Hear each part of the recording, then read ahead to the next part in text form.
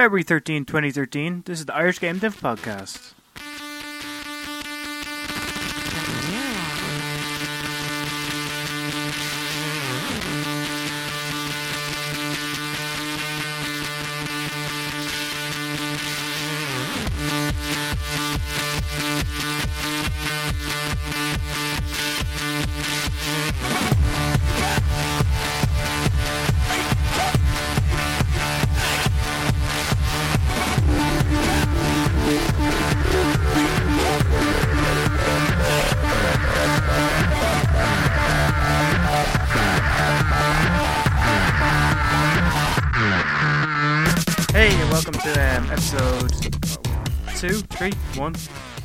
I've lost count already. We're on episode 2 of Irish Game Dev Podcast. I'm John Jeffrey, and today I've got Jamie McCormick from GD.ie and gPotato. Want to say hello? Yeah, how are things? Good. How are you? Not too bad. There. So that's like most people know you like on, was it GD.ie, is like, was it Jamie MC? And yeah, that's it. Jesus, you do like a lot of stuff anyway. You've been like around for a good while, and then it was the last year you republished the big, was it Games Ireland report? Games Industry in Ireland 2012. Yeah, that's the one. Published that last November. So, do you want to start talking about that, or? Yeah, sure. I'll give you a bit of a background to it, probably just explain, and then I'll kind of talk about what's happening since. And then if anyone wants to actually read through, there's a short version on GameDevelopers.ie for those of you who don't really want to read the whole thing. And if people want to read a thesis that's 30 pages long, there's a link there, and I'm sure it'll be posted alongside the podcast too. So, I started off in the industry myself, kind of like the same way as a lot of your listeners would do. You know, I was in school and kind of thinking, what route am I going to go? It was going to be, I want to get into games, but, you know, it was shite at programming. So that became fairly apparent fairly soon. But I was very good at writing, so I kind of started off a website and then kind of turned that into Irish Player back in 2000. And was kind of writing reviews and that kind of stuff, and then working in Games World at the time before I got bought over by GameStop. And I was in DIT doing college and doing that kind of at the same time. And in 2002, I kind of met Afra over at, I think it was the ECTS at the time over in London. It was kind of the summer before Game Developers launched back in 2003, and you know, she was getting people together, and I'd met her a few times before. So I started off there just kind of giving some initial content. And obviously just on the forums, just kind of helping people out as much as we could, and going to the shindigs and the piss-ups that sure everybody loves.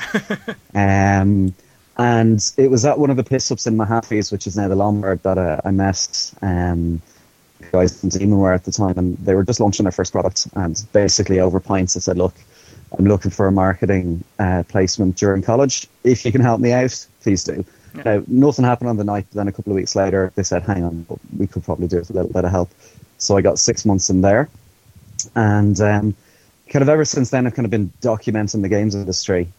I've worked in a couple of companies since, like around the first Xbox Centre in Europe, which was on South William Street, which was there for about a year and a half, which is the biggest lads pad on earth, and it was great crack. But I moved on then kind of randomly into a taxi roof advertising company, and then into Jolt when it was OMAC, and then from Jolt in December 2008 I moved to my job in gPotato. So kind of I've been working kind of on that side of kind of the fence away from the developers. But I always stay in touch for the guts of a decade now through GameDevelopers.ie. And kind of as I've been going along, kind of I've been watching what's happening. You know, there was a fairly small group of us for quite a long time. Yeah. And in the last couple of years, you know, obviously Afra put her report out back in 2009. And the industry was the size it was back then, you know, 20 or so companies and just over 1,000 people working in it. And, you know, we could see it was growing, and it was growing really on the side of, you know, like Blade were coming in and they were hiring a couple of hundred, and then Gala was coming in, and like, we do all the publishing stuff, but we don't do any development stuff. That's done. Like, we published international developers games in Europe from Dublin. So that's what we do. You know, it's just like I've worked in developers like in Jolt, and like a few of the guys from there have kind of gone on. And then I've just been watching kind of this whole evolution of, you know, there was a case when, like, I think, you know, if we think of the 2000s, there was probably like less than a handful of games on two hands. So maybe like 6 or 7 games across the whole 10 years that came out of Ireland. And then all of a sudden we started seeing, this kind of, obviously the iOS came out and all of that, and then just all of a sudden there was just this burst of activity on game developers.ie, and loads of people introduced themselves and saying we're working on this and this and this. Yeah. And it became fairly apparent to me that, something had changed in the industry. But obviously, it's really hard to get information on the industry. Like you try and find it, like you've got AFRA stuff there. Really, that's about it. So I kind of set myself a little goal, which was, look, I want to, this is an area that I want to do research in, full stop. Yeah. I like writing. I like the games industry in Ireland. And really what it was about was just looking at, I'm talking to people kind of in like the Enterprise Ireland and the IDA side, and they're looking at things from one point of view. And then I'm chatting to developers in the pub who are kind of starting up, and they're looking from another point of view. Yeah. And then you've got, the lobby groups, obviously, with Games Ireland, the lads in there, they are looking at things from their point of view. And then you kind of have regular people who, they're not in the games industry, but they're interested in getting it, or say say a parent researching it for their kid, because their kid's saying, I want to work in games. And they're like, you can't get a job in games. And it's just like, no, there is jobs in games here in Ireland. So there's those kind of audiences that were there. And I've had conversations with people, doing college talks and doing career guidance and the likes of GamesFA. And they were basically all asking exactly the same question. It's like, how many people are working here, like realistically? Yeah. How many of them are in the actual proper development side, as opposed to all of the, international MMO companies and the kind of services that are there? And where is it? And we could see all the different counties and all that kind of scattered around on the forums. So what I wanted to do was I'd written an article kind of just talking through the games industry in the year before, in 2011. Yeah. And, kind of showcasing that there's, a lot of potential here coming through. And really kind of ended on that, just, after I typed the article, it's like, look, we need to get a lot more information out there. So I set myself in a little bit of a quest, and in March I said, well, look, what I'll do is I'm going to try and get a count, something simple, 10 question survey, just trying to find out who they are, where they are, what games they're making, what platforms they're making it on, and then put that up, put it up on Game Developers, got about 30 responses within, probably 3 or 4 days. And then kind of the word started to spread from there. And then I hounded a load of other people many, many, many times to get information out of them. And if they wouldn't give me the information, then I have enough reliable sources in the industry that I could probably get a fair estimate. Yeah. But I picked like a safe estimate that I knew was reliable and that I could kind of reference back to, as opposed to just picking something out of the air. And I started off, and I kind of got so far, and then I had the summer, and then was away, and then mental busy with work, so I kind of let it be for a while, and then just did a second push then as well, just to try and track down the last couple of people. I got my April results, and I've been looking at, obviously it's one thing when you've actually got all the results, but then it's another thing to actually type it up. Yeah. So I kind of put that in a long finger, and I had my honeymoon back in September. And then when I got back from that, kind of got stuck in just to kind of get this report typed up. And then kind of just when I was thinking on it as well, it's just like, well, look, I cut the figures for kind of February, but like I'd seen maybe another 8 or 9 companies set up in the meantime. So what I did then was kind of a follow-up survey to say, look, if you're new or if something's changed, can you let us know? So, some people contacted us and said, yeah, look, we've let go of 1 or 2 staff. Or say we let go of 2 contractors, but we brought one of them on as full-time. Yeah. So there was a little bit of change there. And then obviously, I just put out my reports. I'd done my article on the first one saying, the games industry is this big. And then the next month you had Jolt go bang. You had PopCap go bang. And then Game go bang. So it wouldn't be very true if I put out a figure later on in the year from earlier in the year and then didn't count the fact that, there was a couple of 100 jobs that had gotten knocked off. Yeah, I didn't take them in the account. So kind of, I did kind of the maths just to work out the adjustments. So we kind of took off those figures from my original one. Yeah. Then, I got another batch of companies who got in. Some of them were new, so I could add them in. Some of them had changes, and I could add them in. And then I got to the final figure then. And I know this is embarrassing, but I'll have to check the report. It's been a while since I sat through it. 2812, I think it is, or 2814. Anyway, this is embarrassing. So I'm reading that 2800 or something. And you know, so I had a bit of an interesting story then, because it's like, okay, well, the industry's changed. A lot of the international stuff, okay, fair enough. There might be some downsizing going on, and like Blizzard had let go a couple of 100 or 200 people or something like that at the same time. So, but what I was seeing was there's loads and loads and loads of developers. You know, like when Afra did her report, you know, there's maybe a dozen developers, and I was counting 50. Jesus. So, you know, and that's in 3 years. And, you know, subsequently, you know, people are asking why, and it's like, well, you know, all the Enterprise Ireland stuff got sorted out. So they kind of made it vague enough and said, look, games are grand, now you can actually get funding. Yeah. You had the high competitive startups. And like, you had a load of gaming companies going for it. But because you had them, you also just had a load of people who said, you know, feck it. You know, we might as well set up a games company. Like, you know, don't really want to work in a bank these days. You know, and, you know, there's enough talented people out there. You know, there's a few pioneers who went out there and kind of went with it. Yeah. You know, got their games out, got their games going. You know, the likes of Redwind, the likes of Open Emotion. You know, these guys here. And then they would have then inspired a lot more people who said, well, if they can do it, then we can do it. And that's really what's happening now. And, you know, I cut the figures at over 80 back in November. But even since then now, I'm probably aware. My numbers in the North weren't great.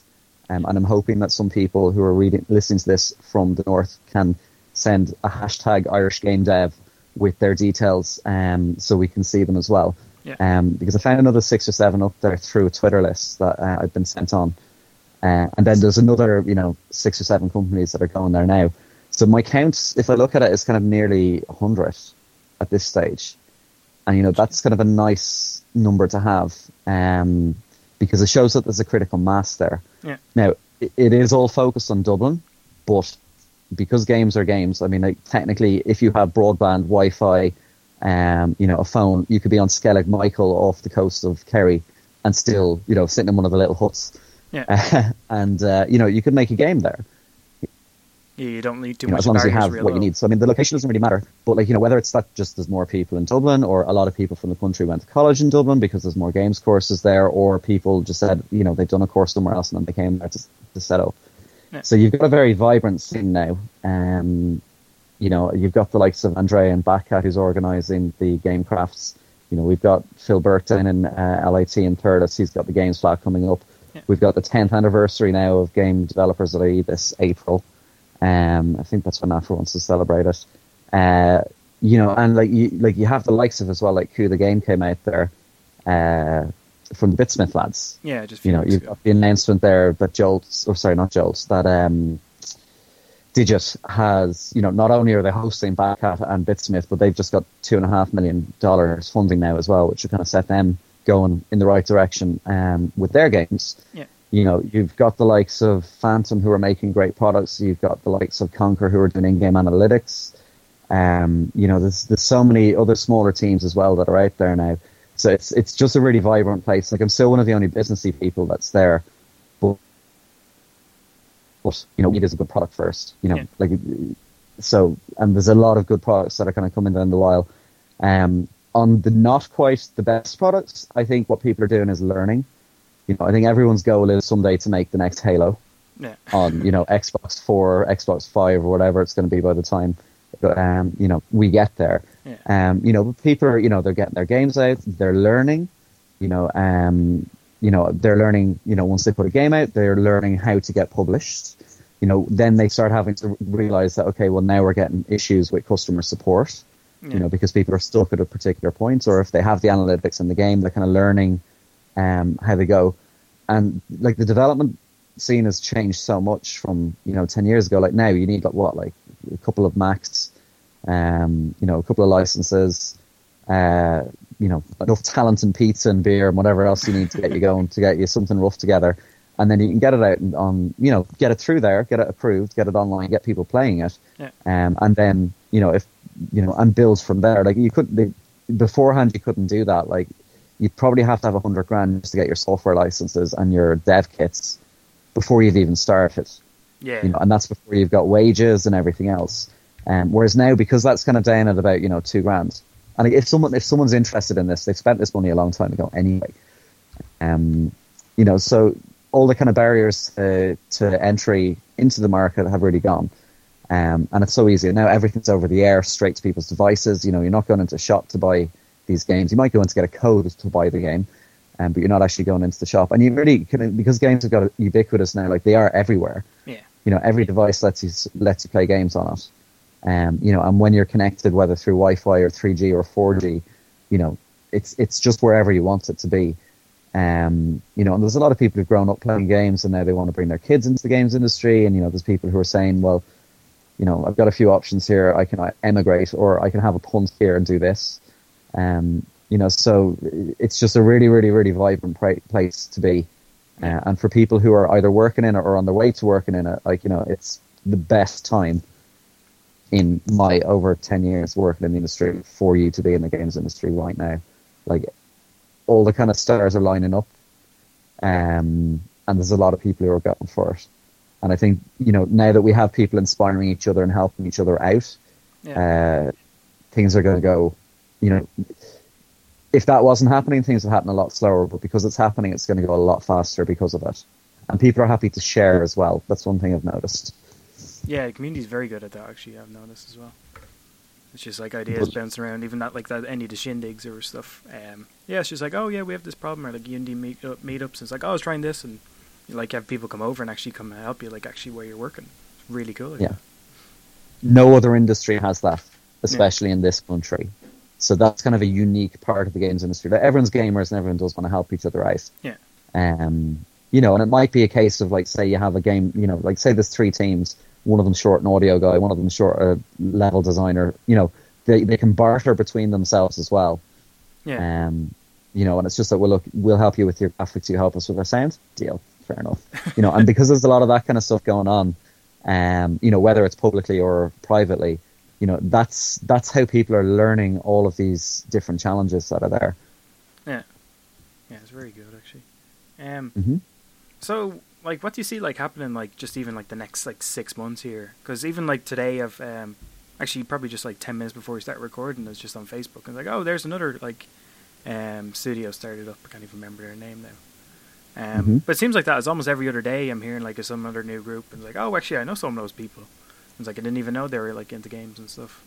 And yeah, well, that's it. They're going for it. Yeah. And what's going to happen is, okay, like things are starting to accelerate. Yeah. So there's more people who are coming out. You've got a lot of people as well now who are coming towards the end of their college year. Yeah. And they're coming out of college soon. And it's just like, well, look, we can try and get a job in one of the game developers, but reality is we'll just probably do something ourselves. And that you have incubation spaces in a lot of the places around, wherever's doing games courses, they're doing it. Like I know, like you've got Time Machine Games who are down in Adam Smith Games. It's Adam Split. Who are down in Thurles. Yeah. Sitting beside LIT. And there's space there for another 3 or 4 companies to go in, I'm sure. You've got incubators getting set up, and I've seen that the Games Ireland lads are looking for space in town to get somewhere. So I don't know what their plans are, but that's they're doing stuff as well. You've got you've got the likes of Windmill Lane Recording. They're running the Pulse course, teaching a load of people, like bringing them in from Jawsbridge and all of that, teaching them the games, and like they've kick-ass studios, like and it's not just games that they do down there. And like, we have all of these facilities now. And like, as you said, people can just move around. So like you can go to these places, say like you're short, oh, I don't have this software on my computer. Like you have places that you can go to and just use the computers there. Yeah. Do what you need to do and then go back. And there's a lot of kind of garage teams as well that I think are going to, they've probably knocked something together nice now that they're happy with. And it's just kind of about, okay, well, let's kind of formalize this as a game studio. So on the kind of the new company growth, I think that's a lot of that's just going to continue. There's so much opportunity out there, and it's a massive market. And like, if we think of it, it's exports. You're bringing money into the country. You've got beer money there for yourself, and like everyone wants to be able to get a decent wage out of this. It might take them some time to get there, but it's better than the alternative of sitting on the dole doing nothing, or just trying really hard, desperately to try and find a job, and it's just like you can't get it because there's so many other people who are doing it. And it's creating something from scratch. Like, creating games is an art. it pulls together a lot of different art forms and makes it something completely new. And like a good game, if the gameplay is good, it'll sell anywhere. So that's some of the new companies setting up site. But what you're also going to see is like, all the companies that set up last year, they're going to start releasing games. So you're like, Q's kind of one of the vanguard, like Pbiotic and, the games that are out there, there's been a couple last year, but now you're going to see dozens this year. And then probably next year you'll see like 20 or 30. That'll be when it's kind of like there's an Irish game coming out every single month. Yeah. And, just people will learn. It'll be a big mangled mess of all these different types of games. And really the issue then is really just trying to get, firstly, the local market to know about the games. And then the second thing is get the international market to know about it. Because like, the biggest issue they're going to find is discovery. Like, it's just, unless you're in the top 10, you're not going to be found. Unless people know your name and are searching for you. That's what I noticed. Like, even like a state of play in DIT just a few months ago, it was like that. It was like Bitsmith were doing their talk, and they're like, "Yeah, we were here last year, just kind of like as was it one of the like few people, and just like showcasing like a small idea or something that was cool." And then they were showcasing almost like their launch trailer or something for it. And it was just really cool to see like how much they progressed. And you seen all the guys in the crowd, they were almost like Coup or Bitsmith from like a year before.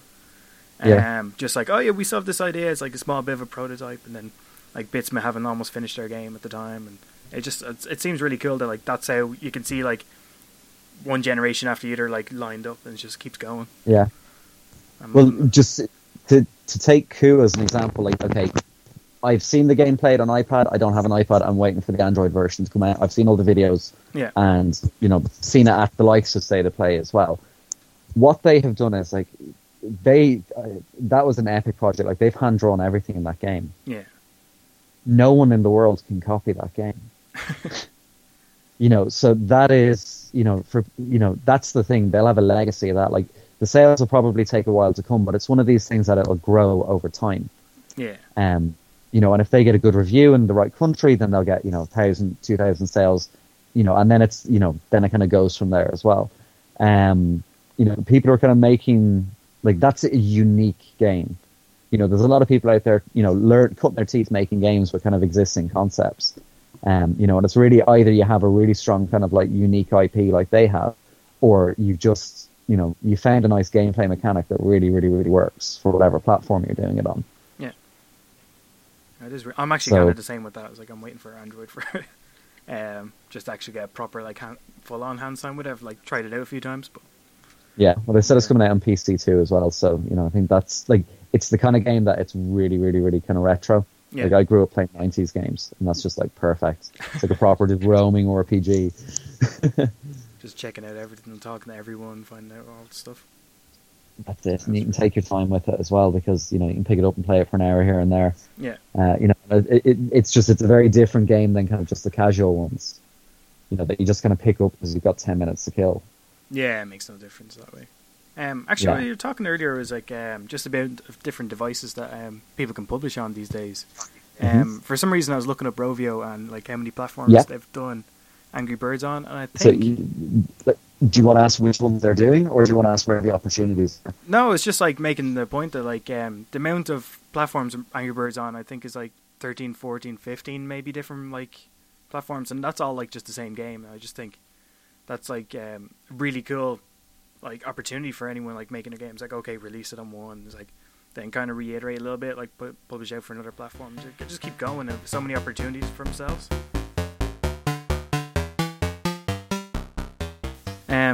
So where was it? Sorry, just technical problems there. I was just talking about the abundance of platforms and people like to go for it, like beyond like the obvious iOS and Android. Where do you see like just for like the next year or two that like are going to explode like bigger? Oh, okay. Right. I think there's lots of different platforms, so I can go through them. I mean, anyone who's trying to make kind of like a top end game for the console isn't going to make it. Like, that's not going to happen. That's, maybe the generation after this, but very unlikely for this. Yeah. For like a disc retail game. In terms of the likes of the PlayStation Network, though, and in terms of like Xbox Live Arcade, WiiWare's one as well, but obviously that's a lot harder. They're areas that people can really kind of learn production values. Yeah. Because they won't take something that's finished. So kind of like you do kind of have like there's a very high standard for putting out games for them, and obviously Backhatter have done it, OpenMotion have done it. So there is Irish companies who got there, but that's I think there's going to be a smaller amount there. For PC with Steam, yeah, it's the same kind of thing. I mean, I know you can get a lot of indie games that are out there as well, but if you want to set up like loads on Steam, but if you can start off in the indie section and do the green light and all that kind of stuff and get through there. So I think there's going to be some great opportunities there. In terms of kind of web, so this is kind of browser, but kind of a cross-platform, the technology is going to come on quite a lot.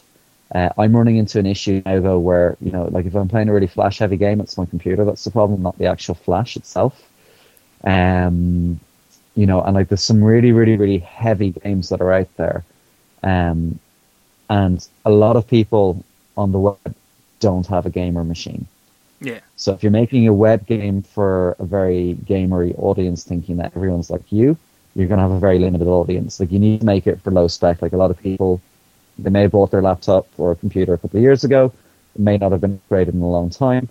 Say younger players as well, they maybe have hand-me-down laptops or computers. Like their older brother got an upgrade and then said, here you go, you use mine. So you've been using it anyway and here's your own thing. So that's going to be a huge audience there as well for lots of different types of games. But you would then have a lot of the people who would have spent time on PCs beforehand who now have smartphones and tablets and likes of the Galaxy Note, which are in between.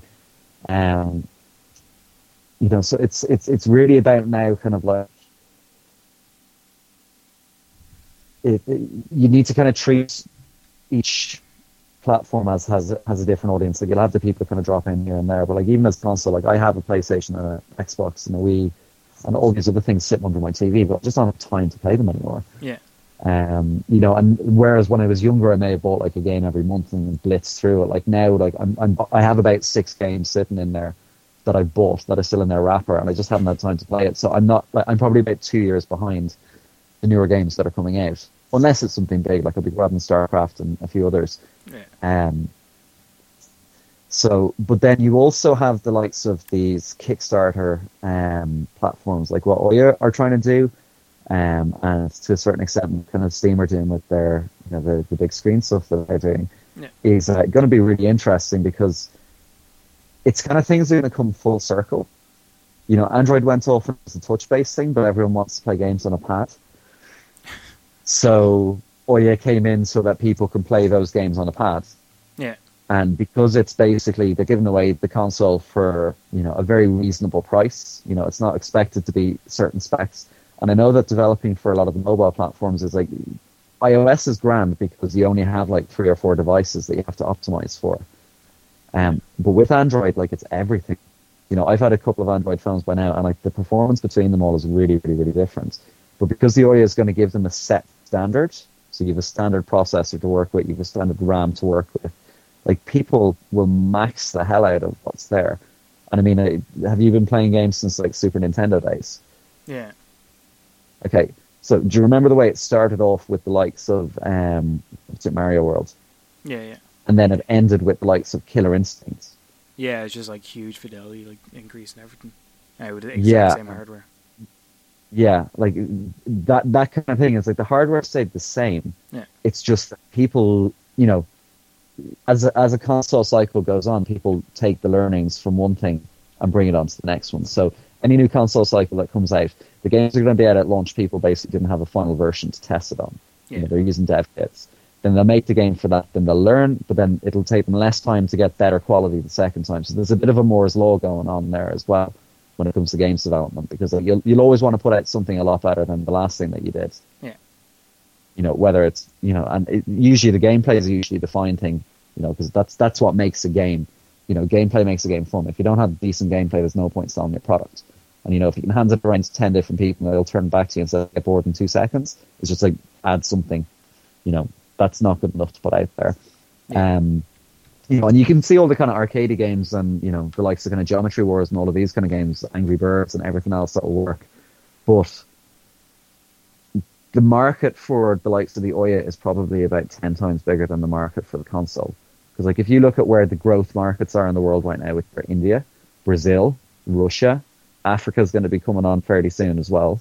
Southeast Asia, all over the world, people are doing it now. They might not be able to spend like £300-400 on, the setup that you'd need for an Xbox or a PlayStation 3, which is a HD screen and, whatever else. But, like, if the Ouya plugs into a monitor that they already have, that's like, that's it. Like, they've stopped being a PC gamer, the casual gamer, and now they've turned into an Ouya user.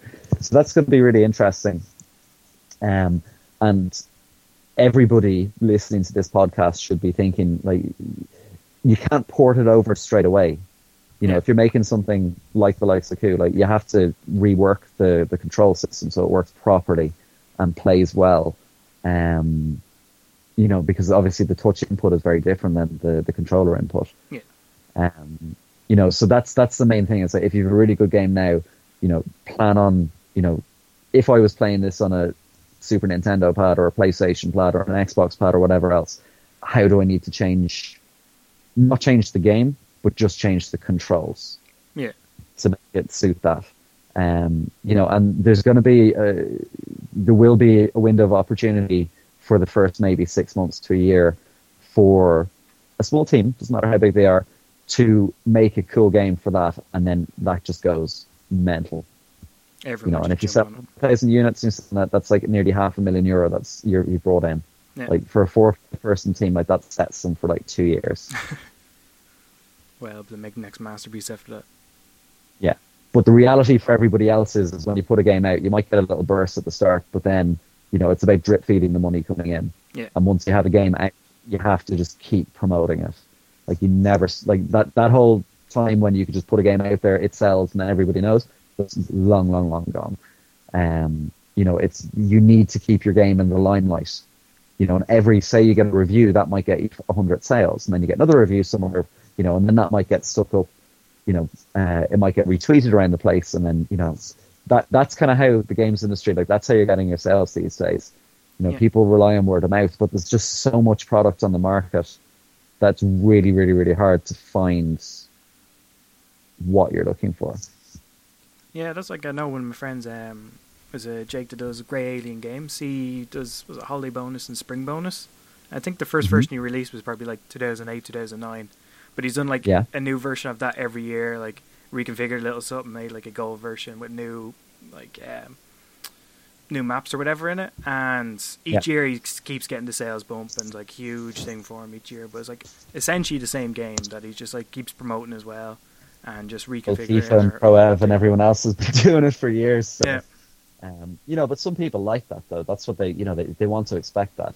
And the game development cycle has changed dramatically as well. Like, beforehand, it was a case, you got your prototype ready, and then you got a publisher, and then you had to develop the game, and then you had to get it out, and then you had to market the game around the launch, and then if it didn't, it bombed, and game over, literally, in a lot of cases. Whereas now it's more about, like, it's... Like, if you put out a game 10 years ago, you had about 6 weeks to make your sales. Yeah. Whereas now you have to eternity from the day that you launched it. So it's more about, like, you probably make more money in the long run, but the thing is, it's in the long run. And unless you're either very lucky, very cheeky, very smart, or you just, effectively win the Euro Millions, it's not going to be, we're going to make 100 grand on day one. But we might make 10 grand on day one, and then we'll make like 8 grand on day two, and then it'll kind of tail off after a little while. But then that's where it's really important that, once you have a game out there, like, okay, the development stops, but it's not that your game isn't good. It's just that nobody knows about it. Yeah. And you need to go out and shout louder than everybody else. And for longer than anyone else as well. And for longer than anyone else. So... People... and like, it's sometimes even the old stuff works. It's really just get people to hand it around. show it to people. Like if you have a cool product like that, like, what would someone who has a film do? Do you think they're just going to sit on it then and go, yeah, it's there? Yeah. They'll, badger every radio station in town and say, here's a link, check this out, we want to talk about this game. And then a load of the journalists there will say, oh, hang on, that looks really cool. And, they might get 10 or 15 phone interviews. Yeah. And they give away a couple of copies as well, to the show. And then it's like grand. And then people hear about it. And then they tell their friends. And then they get it themselves. And then they say, hey, I heard about this cool game that was on the radio. That's Irish. And it's like £3, go out and buy it. That's one. Like, getting on TV is obviously a lot harder. But, if you have the right products and you just badger them and badger the right people, you have an opportunity to get on there. And then if you get on TV, then you can put it on your website, and then everyone internationally can see it as well. And then they think, oh, well, it got on national TV, so it has to be good. Yeah. That kind of then can spread out to the Irish American community, and then people from America find out about it. And then it kind of gets translated into different languages, and then people there in those countries find out. Like, the funny thing with the report was it got translated into about 20 different Chinese sites, which is very cool. I wasn't expecting to see it there. I was expecting, hoping that, like, get it into France and Germany and English and, the US, but I wasn't expecting people literally to translate, a lot of the PR that we put out into Chinese and then republish it there. And then it kind of spread like wildfire from there for a couple of days, which is very, very, very cool. Oh, that's really cool. Man. Yeah. But the thing is that you have to do it. And, the post-release thing that you really need to do is, it's like, look, get on the phone, ring every bloody website you can, email every single person, get this. And, lots of people kind of get lots and lots and lots of emails in, but, like, just ring up, like, say if you want to, whatever website that's there, either send them an email and say, hey, can I get your phone number just so we can give you a call? And a lot of the smaller sites are just like, yeah, no, we're more than happy to take news and stuff like that. On the bigger ones, it's more of a case of, like, ringing them up. Yeah. You've got, like, doing kind of the elevator pitch to them on the phone. So it's like you ring up and it's like, you get through the reception and it's like, look, can I speak to someone in the, try and go for someone in the news department. Yeah. Because if it's news, then it's good. And you can just kind of make old news new sometimes by just putting out similar PR, same as your friends doing. And get them on the phone and, are you free? Do you have like 5 minutes to chat? And they're like, yeah. So what are you about? Like, this is the name of our company. We've made this game on this platform. Do you have a computer open in front of you? Yeah, cool. Okay. Can I show you a video of it? Because it'll probably be easier for me to let you just see the game. And then while you're looking at the game, then be talking to me. So, like, direct them to the YouTube channel or wherever that is. And to say, are you there now? Yeah, just hit play and give them a second, just have a look at it and then say, okay. And then, you'll probably hear from their reaction, that looks cool. Yeah. Or, oh, that looks shit. So, once you kind of have that, then you can kind of go from there. And it's like, you'll have their attention then. And then you can just say to them, well, look, what we're doing is, like, we've just made this game. We've put it out there. It's only out a couple of weeks, but no one really knows about it. Can we send you a copy or two to give away, or sorry, to review the game with? And then we'll give you a couple of copies of it. We'll give you some codes for the iTunes store or wherever you're selling it, so that they can give them away to their readers. And that's basically what PR is in the games industry. You give them the game, you get them interested in it, and if they like it, they'll give you a good write-up. Yeah. And then someone else will see that game. Journalists read each other's site, and then they'll see that game being reviewed, and then they'll go, not a second here, I haven't heard about that game, and then they'll get in touch with you and say, hey, we're coming from this website, and we saw this game, can we get a copy of it to review? So you need to kind of do the first thing to get the second ones, to get the other ones come back. And it's not just about thinking, oh, there's only 10 sites that are out there. Like, this is an international industry, so find out what game is in all the different languages that are there. Yeah. So, video games, computer games, PC games, MMO games, browser games, like, each of those words has hundreds of sites in English. But then if you have a look at, like, say, France, they don't search for game. They search for jeux, Jeux, and then you've got maybe loads of sites there. Yeah. And then you go into Germany and it's Spiel.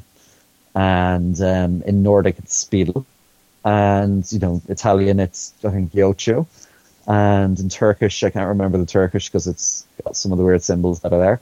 But the thing is, it's like, even though these sites are in those languages, either they'll be able to Google translate your email, or most of the people speak fairly good English anyway. Yeah. And what you can do then is you can say, well, look, you do yourself up a goal, like, right, I'm working on this today. I'm going to spend the next 3 days finding every single English bloody video game, computer game, online game, all these different sites that are there, build up a database into your press list and email them all and ring all the ones that I can find phone numbers for. Yeah. So that's day 3 to 4. Now, most people stop there. That's phase 1. And it's like, think of like 100 meters hurdles. Okay. Then the second thing that you need to do is like, look, where else are the gamers? So Germany, Japan, China, Spanish sites, Portuguese sites, which you get Brazil, Polish sites, Swedish sites. Look at the map of Europe on Google Maps and just say, let's literally cross off every country. So we'll go to Norway and we'll find all the Norwegian sites. We'll go to Finland, we'll find all the Finnish sites. We'll go to Denmark and find all them. Literally just work your way through each day, sending this out. And then by the end of that, even if only like 1 in 10 of the people that you send something into or speak to actually do the coverage, you'll have maybe 100 or 200 reviews across the internet. And then if you think of, say, like there's a couple of hundred people reading every review, and then there's a few where you have like big ones where there's like 10,000 or 100,000 reading it. Yeah. And like, when a game comes out as well, like further down the line, so we're thinking, say, like 3 months in. And the game isn't exactly new anymore, but it's kind of building up a little bit of a cult following. Think of it from that point of view.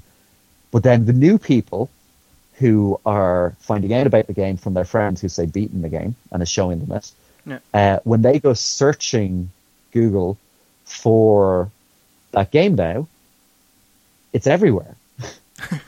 You type in like Q the game review and you've got like 50 different reviews that are there. Yeah.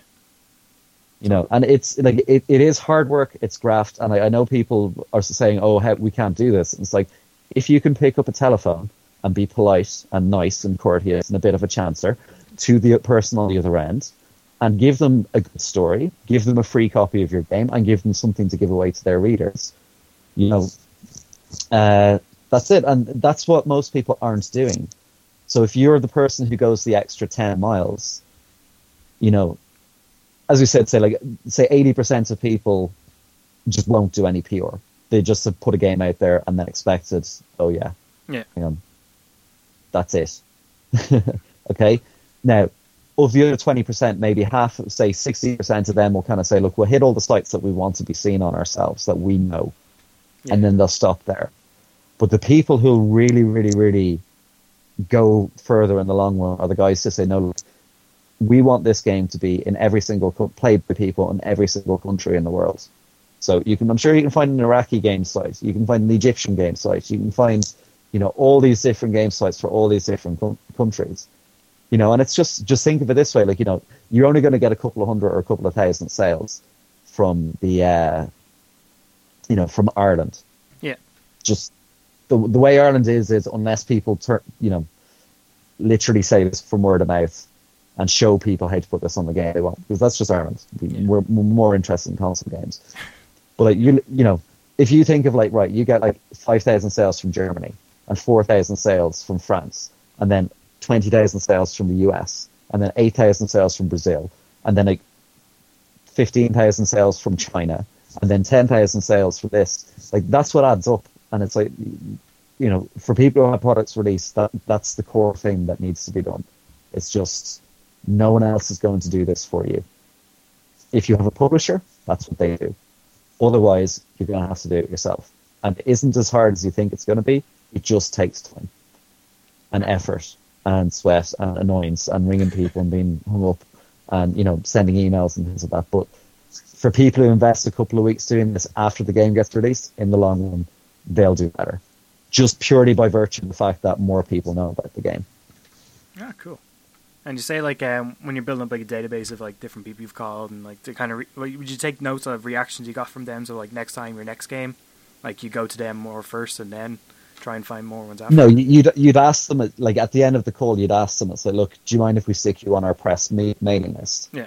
And what they will say generally is, I think rarely what they'll say is no. What they'll either say is, yeah, here's my email address, or if they say no, I don't want to do that, what you need to do is there a general email that I can send this into? And what you'll see then is like, say like there's a news at whatever.com. Yeah. There may be 5 or 6 people receiving that email. So instead of you sending it into one person in that publisher, you're actually sending it to 10. Oh, okay. And you have a better chance to get picked up. Ah, cool. And as well with that, as I say, like it's probably good practice not to bug people as well. It's like, hey, so I told you about this game like 2 weeks ago. You still want to kind of review, or does that get to like a level of annoyance that like you don't want to tread on? Okay, you don't want to stalk them. Yeah. That'll get you put on blacklist. No, don't do that. No, like a polite follow-up call, maybe you'll know from the first phone call. Like, there's nothing wrong with you saying, look, you know, you build up a rapport over time with people. Yeah. You know, so the first thing is being polite. You know, if they ask you for something, send exactly what they ask for them in a timely manner, because then that shows you that you're responsive. If they email you, respond to them quickly. You know, or if, you know, give them a phone call. They send you an email, give them a call back. You know, it's very impersonal seeing all these random emails come in. But like, you know, especially being an Irish person working in the industry, there's so few Irish people working internationally in the industry that, you know, a lot of people don't even need to see. They just see +353, and then they know it's you. Or they hear your voice and they know it's you. You know, and when it comes to PR, like a lot of it is, it's not just through a computer. Like you need to build up a relationship with these people over time. You know, at Gamescom, you know, if you go there and meet these people, you know, go to the events, networking, you know, that's why Game Developers.ie works so well, because that's kind of like, that's it in action. If you kind of apply that kind of approach, but just do it to that kind of attitude and just do it towards, you know, promoting your own business and your own products. You know, it can help you go a long way, and you make friends over time as well. Yeah. You know, and you'll know that there's these sites who might publish the odd thing, but then you kind of get the people who say, "No, look, we think your game's really cool," and then they'll follow you, and they'll really, really, really help you in the long run. You know, what you just mentioned there was a Gamescom stuff. Is to me like that was like you'd almost see that as more like traditional games, like AAA console games and stuff, like kind of promoting that way. Is there places for that, like indie games like iOS and like casual games stuff for like at those events, or would you want to go to more like indie specific type of events? Well, what I would tell you from my experiences is even that in an official capacity, there might not be stands for all of these games. There's loads of people running around with them because they know that the publishers are there. You know? And, you know, a lot of companies that were kind of console beforehand are now kind of dabbling in, or they set up a company to go into mobile as well, you know? Oh. And, you know, so like there is still opportunities for you literally just to go up, meet someone in the pub or meet someone in one of the meeting areas. You know, you see someone's name badge and you see, you know, whatever publisher name on it. Just literally go up and say, hi, do you have a minute? Oh, I'm waiting for a meeting. Well, can I take you until that person arrives? Yeah. You mind? Yeah, sure. Here's my game. You know, have a look. You know, here's my cards. I'm the Irish guy. That's how you'll remember me. And then, you know, and then leave them be. But again, it's, you know, the games industry is all about networking. Yeah. You know, if you don't network, if you're only kind of, if the only people you're talking to are only the team, then that's something that you need to change. Because you've spoken to your team, you know each other, you know your products, and then everybody just needs to go outbound. To stop looking inwards and really just go out and just broadcast on all channels. Yeah, that's really good. But also, it's time and effort. There's no major cost for your phone bill to doing this.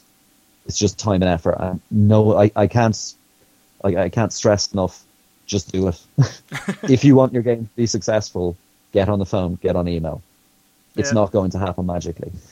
Yeah, that's the thing. Is kind of just like an Irish way, is just being a bit of a chancer doing anything like that. So hopefully, like a lot of people take their like good feeling just going for it.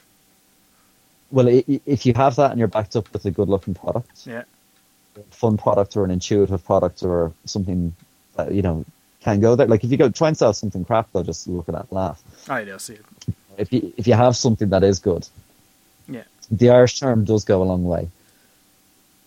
Oh, that's cool. Don't do diddly eye in like Irish dance or river dance, or whatever. That's almost too fair.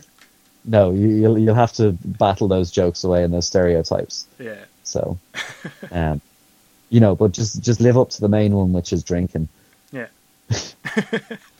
Drinking at a table. Okay, cool. Review the game. That's it. That was very interesting actually. Some stuff I didn't learn. I was like, especially that, I didn't think I would actually get some language lessons there. I never knew like what the different words in different languages was for a game. Like, okay, well, I'll give you a quick example. Google.com/translate. Yeah. Language English video game. Yeah. And then literally translate the different languages. And then go to Google. Whatever that subdomain is. Yeah. Search that in. Type in a game that you know, like Halo, and it'll get flagged up. Oh. And then literally just go through them. And you'll find out fairly quick, like, generally game sites have the same sort of idea, like the contact is either up the top or down the bottom. And even if the thing is in a different language, like if they're using WordPress or something like that, you'll see from the link, it's like contact. So it's easy to know. Yeah. Oh, that's cool. Excuse me. What was it I was talking about? Oh yeah, was it talk about was it GD.ie, because that's been going for 10 years now this year, isn't it? Yeah, it is. And how long have you been involved then? Since 11. The very start. You're right there from the start, getting it going. Well, no, Afra's right there from the start. I was one of the earlier volunteers for it. No, she kind of how that came about for her was Afra had been doing her research onto. She's a sociologist and she'd been doing it on games industry, and then she basically realized that she met a lot of people and they didn't know each other. Yeah. So then she set up Game Developer. One of kind of the findings of her report, which was loading, please wait, Ireland and the games industry, something like that, was to set up a website to plug this gap. Yeah. And she had got there was some of the people in her college, she was in DC at the time, who did the site up, and then they launched it at the Guinness Storehouse in March or April 2003. But through Irish Player, which was the site I ran at the time, I got to know her, and then I'd met her, as I said, over in London. And so kind of ahead of the site launching formally, I was kind of starting to write various different articles with a view to having them published on it. Then it was about basically just going along to piss-ups. Yeah. And meeting people, and I got my job in the games industry through a shindig and Game Developers.ie, and that's kind of set me on the path that I'm on now. So I'm eternally grateful to that. I've made some fantastic friends through the community as well, whether they're in Ireland or if they have legs out and won't come back. Yeah.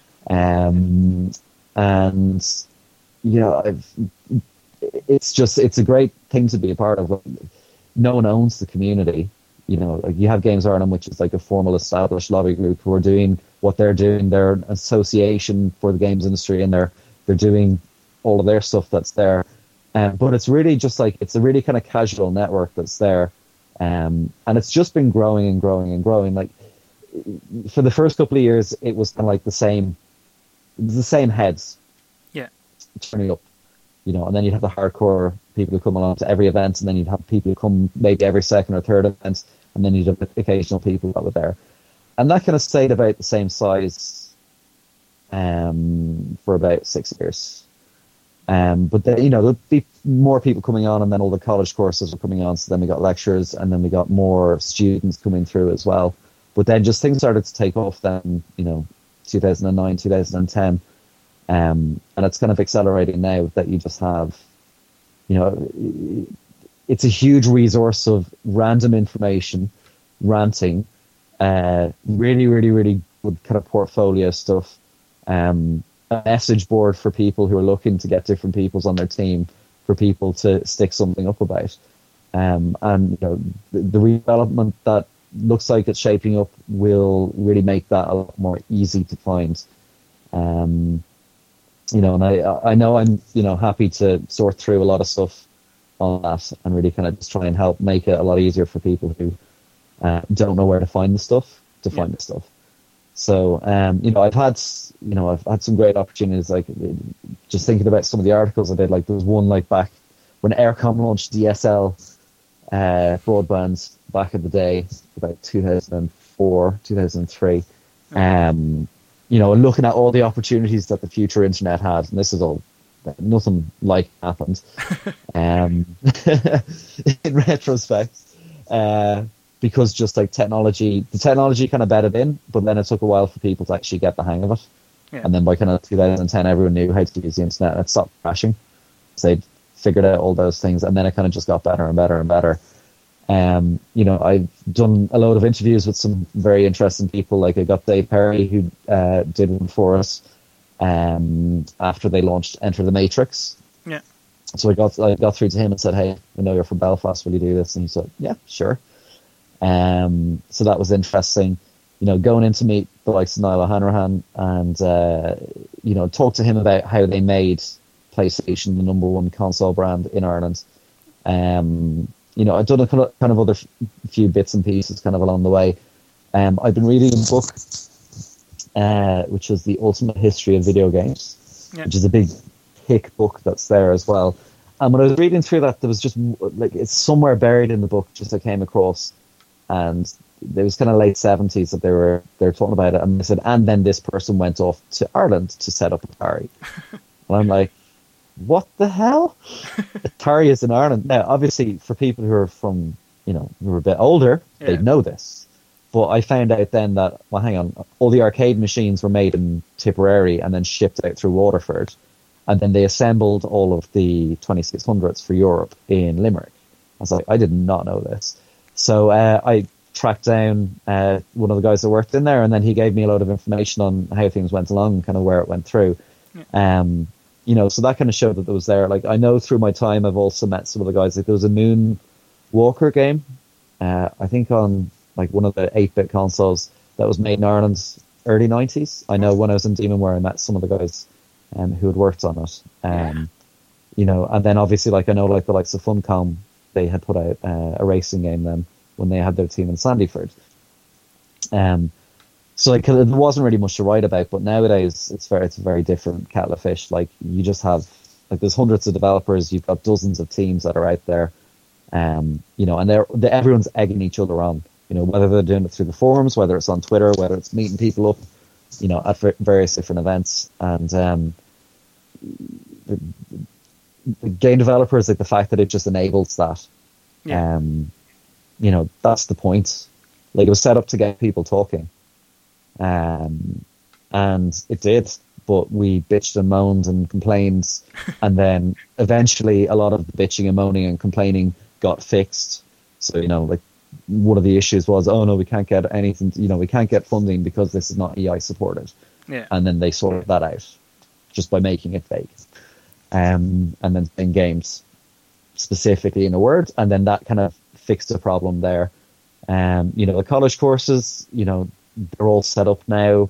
They're all learning from each other as well. You've got a really kind of big group of people who are coming through with game development skills as well. Yeah. They'll kind of fill the gaps in. And like that's one thing when I look back at the report, I didn't really count any of them. And I'm saying, well, there's this many people who are coming through, who are already working in it, but I didn't really look at how many people are coming through the pipeline. So I think for the one that I'm doing later on this year, I'm probably going to see, I'll have a chat with the colleges and see what information they'll give me, but I do want to get an idea of, we've 700 developers in Ireland, but then we have another 80 programmers, 40 level designers, 10 audio people, with various different skills that are there coming through. Because that's important for people to know, because if you're trying to hire, you need to know what's coming down the line. Yeah. And if you have like 3 or 4 people in your team and then you want to make, a second game, and you need to know, right, well, it's, knowing who's coming through college, is is really important as well, because you can start planning based on, like, okay, well, we'll give you a job doing this. You're finished when? Okay, July. Right, well, we'll just work for you. That work towards having you join the team in July. And then they can progress and kind of plan along, and then you come in, you get started doing what you're doing. And so, and that's it. Like, once we get over 1,000 developers in Ireland, that's going to be a really, really, really good day for the Irish games industry. Yeah. Do you see like any of the studios and stuff growing that like they will be doing like the bigger console and bigger PC budget games, or? 4 or 5 games time, yes, definitely. Yeah. Straight away, no, and they should do it straight away.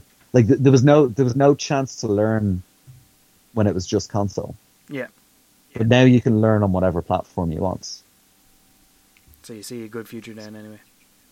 Yeah, you just keep going for it. And you get your first game out, you get your second game out, you get your third game out, you get your fourth game out, and like any skill, like it'll get better with repetition. Yeah. It'll get faster as you do it, and the quality will get better. And I mean, anyone who's is in this industry, like, you never stop learning. You're always looking. Like, a good person in this games industry never stops learning. They never are happy to sit in their laurels. They always want to push themselves that bit more. Whether it's we're going to make this really cool game mechanic, we're going to invent a new game mechanic. Yeah. We're going to do graphics, in a completely different way than everybody else is doing.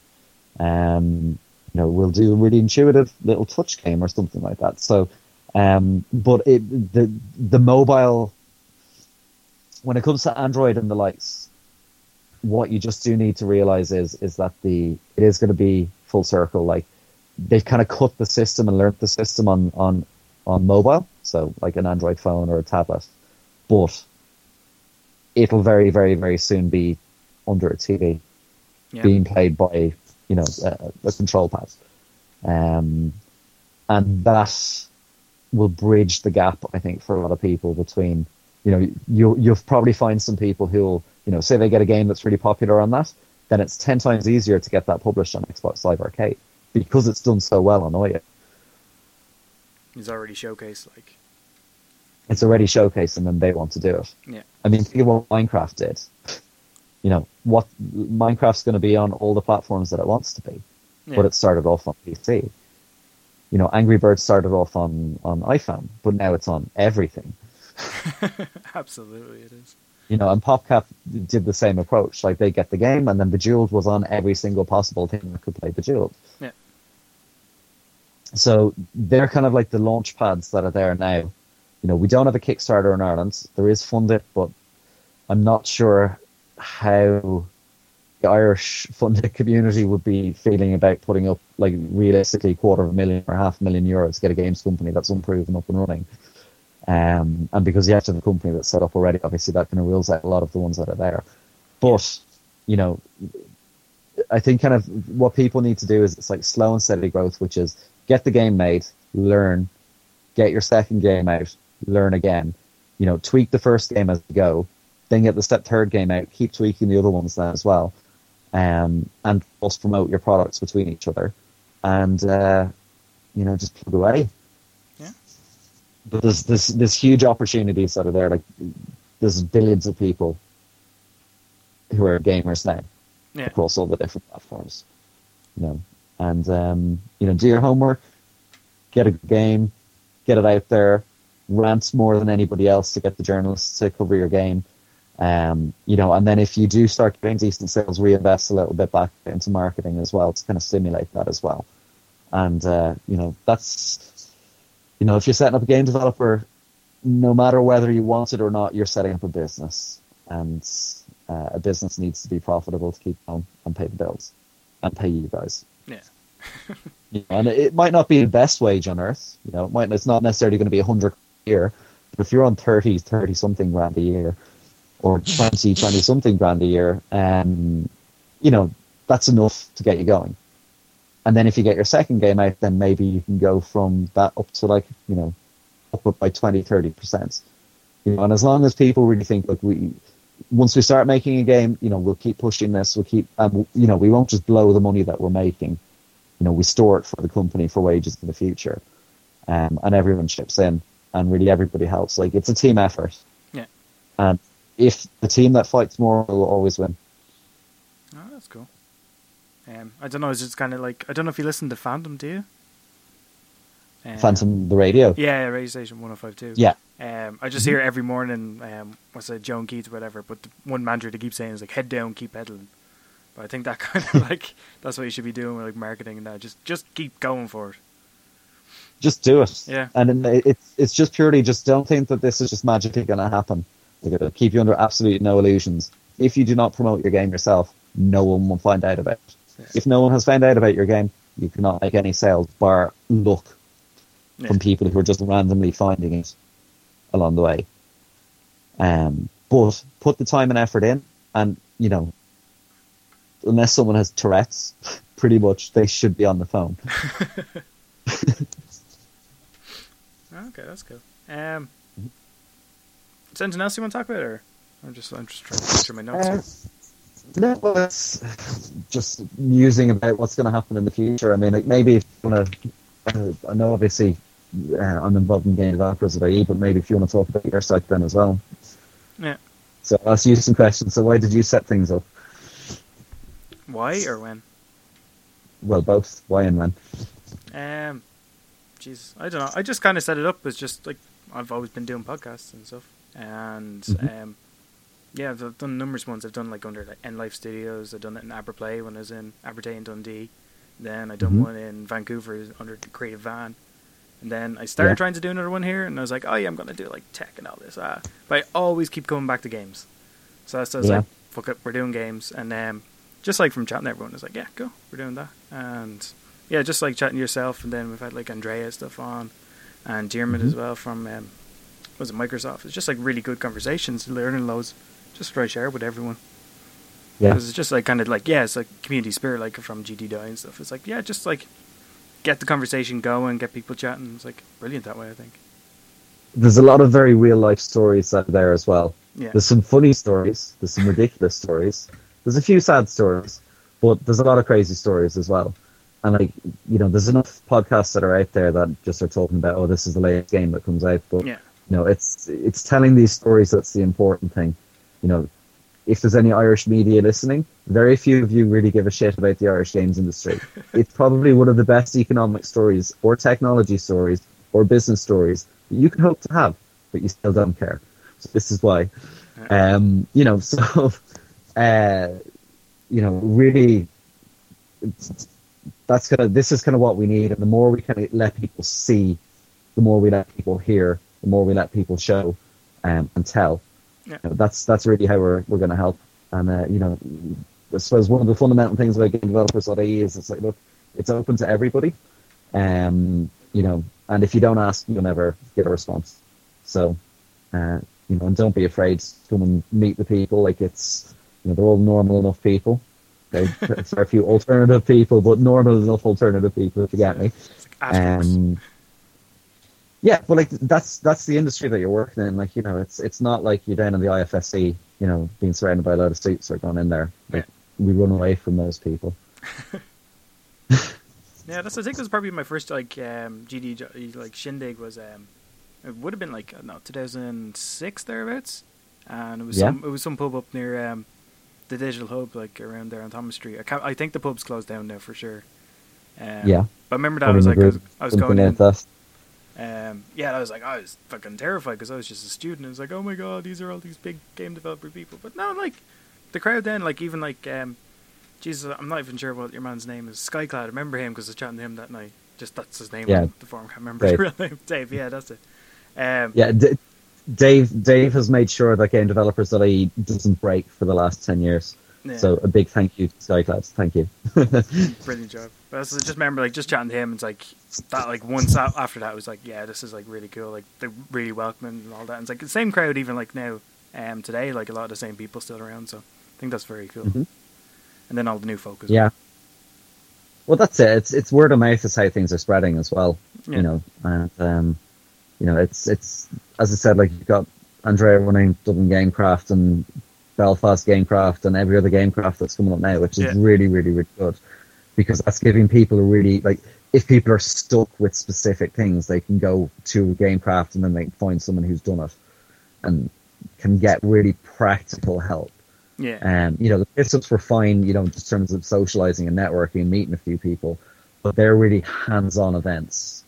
So, I am stuck, I need to learn how to do this, and then you can watch someone do it. Or at least find a contact there who you've explained the problem to and who's probably volunteered yet. Look, I'll give you a hand next week. And for a lot of games teams that are there as well, say they have like 3/4 of the team, and say like someone dropped out or they just proceeded anyway without somebody else using whatever kind of crap artwork or whatever it was that they could mock up just to get something in there. I really hope that they just grow and go from strength to strength. Oh yeah, that's like I was at the two of them last year, and it's like that. Even like the first one is kind of like I was only just back in Ireland as well, I was getting to know everyone again, and it was just like networking, chatting to everyone, and like that. You had a few meetings like shindigs or whatever during the year, and then the November one was just brilliant. It was like going around, like do a bit of work or whatever, like on your game, and then go around chatting to people, see what they're doing. They're like, and then you're like saying, "Oh man, I'm still trying to figure out this problem," and then they kind of just give ideas back, and I love that vibe just out of the game. Like GameCrafts is like, it's just like everyone's there, everyone's working, everyone's helping, and everyone's your friend. Except for when the prizes are given, you like fuckers win. Besides that, it's good. Yeah, that's very true. So, but that's how lucky we are. If any other sector in the country kind of took that approach to things and actually just worked together instead of trying to fight, it would be. But the games industry is, it showcases whatever technology is there at the time. And really how good games are is a reflection of the technology that goes behind them. The processors got better, and then the screens were crap.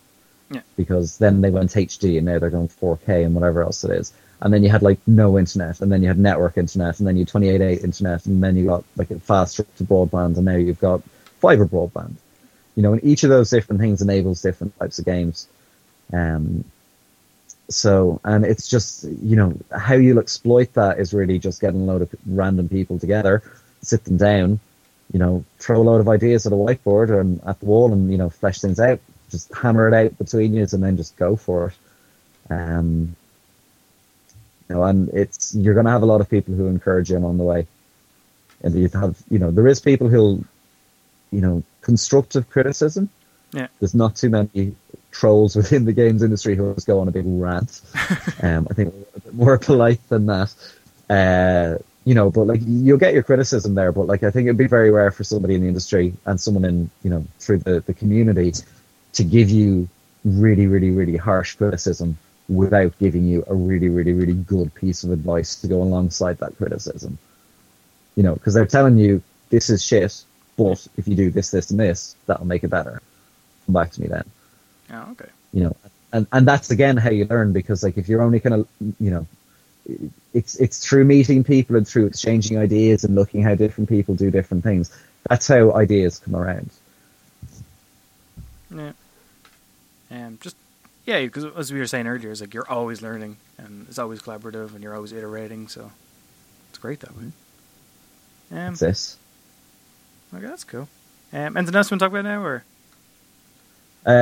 Just in relation to the survey, I am going to be doing a 2013 survey. Yeah. I want to take the 2 points again for February and for October, but I'm going to this year do it a little bit differently. So what I'm asking people to do is, if you can send me a message through Jamie MC on GameDevelopers.ie, or on LinkedIn, or tweet me, or whatever way you want to, Dublin Jammers on Twitter. Just basically send me your details. I'm trying to build up a list. Like I found another maybe dozen companies since the last one, so I think I'm maybe going to publish a list of companies just so that everyone can see who's there. Yeah. In the country. And then it's really just getting the word out about that. So that's kind of what I'm hoping to do for the next while, is just get it. And then later on in the year, I'll blast it and get the figures, and then be able to put it together and do a 2013 report, and hopefully show that there is, there might be consolidation in some of the international companies, or there might be consolidation in like the likes of the retailers and, some companies are, because they've got better at things, they need less people to do the same work. Yeah. But what I'm really hoping to show is that a lot of the games companies that were pre-release last year now are post-release, but then that there's a huge amount of new games companies. And what I'm trying to identify is like you can be in college, and you don't have to have like games company limited to do this. If you're a team that you're planning on making this into a game and you finish, or if you're kind of bedroom doing this part-time and then you're maybe thinking of switching full-time, like we want everybody that's there. And I'll find you one way or the other. So, basically, the more information we can put out there and everyone can see, hopefully it will be a little bit better. And I'm also taking kind of suggestions then as well. Like if people are stuck at, I need to know how many designers there are. I need to know how many, are there these kind of skills here? If there's particular challenges people want me to see if I can address in the report. Like at this stage, I'm open to anything. Yeah. Obviously, I'm going to continue what I did the last time, but I can expand it a lot more as well. And if there's anyone from college courses scattered around the country listening to this as well, like I'm very keen to find out, firstly, how many people from colleges are working full-time training people who are going to go into games, because I never had any figures for them. And I know that there's, probably about 30 or 40 around the country who are doing that as well. But secondly, like I'm really trying to find out how many people are coming through college courses. And then out of those college courses, how many of them realistically expect to either set up a games company or go into a games job? Because some people do a games course and then go into something else. Yeah. But I'm trying to see how to kind of project forward that we can say, okay, well, there'll be this many people, in 2013, 2014, 2015. Because I think that'll fill in a lot of the gaps as well. And if I can see then in future years, okay, well, say like Carlo, they're pumping out people, and then we see like a cluster of games companies start around Carlo. You can kind of put 2 and 2 together. There's a lot of students coming through Carlo, and then a lot of games companies set up around Carlo because they're living in Carlo after going to college there. Yeah. That's the kind of stuff. That's why I do the twice a year thing. Okay. Because if you do annual, you miss that. Yeah. Do you take into account like any like the developers you talk to, like did they go to the college courses here, like the ones working in studios already? Or where? Not really. Another project I'm working on is doing an expat survey, which is basically trying to find people who are Irish that have emigrated and have scattered into the winds, but might be interested in coming back. Yeah. So there's those kind of things, and when you're doing research like this, you can't go into too much detail. But I might do kind of like an individual, like the games industry report was like kind of on the companies. Yeah. But if there's enough demand out there for people, I might do something which is based around the skills. So I can try and say, okay, well, here are all the different skills. Try and get like 10 or 15 interviews with people doing those different jobs, and then kind of collate that information into one to have kind of like job profiles. Yeah. But asking specific details about where it's very, very, very hard to do, and unless people want to genuinely give that information or know that information, there's no point asking a question that you're not going to get an answer to. Yeah. Oh, okay.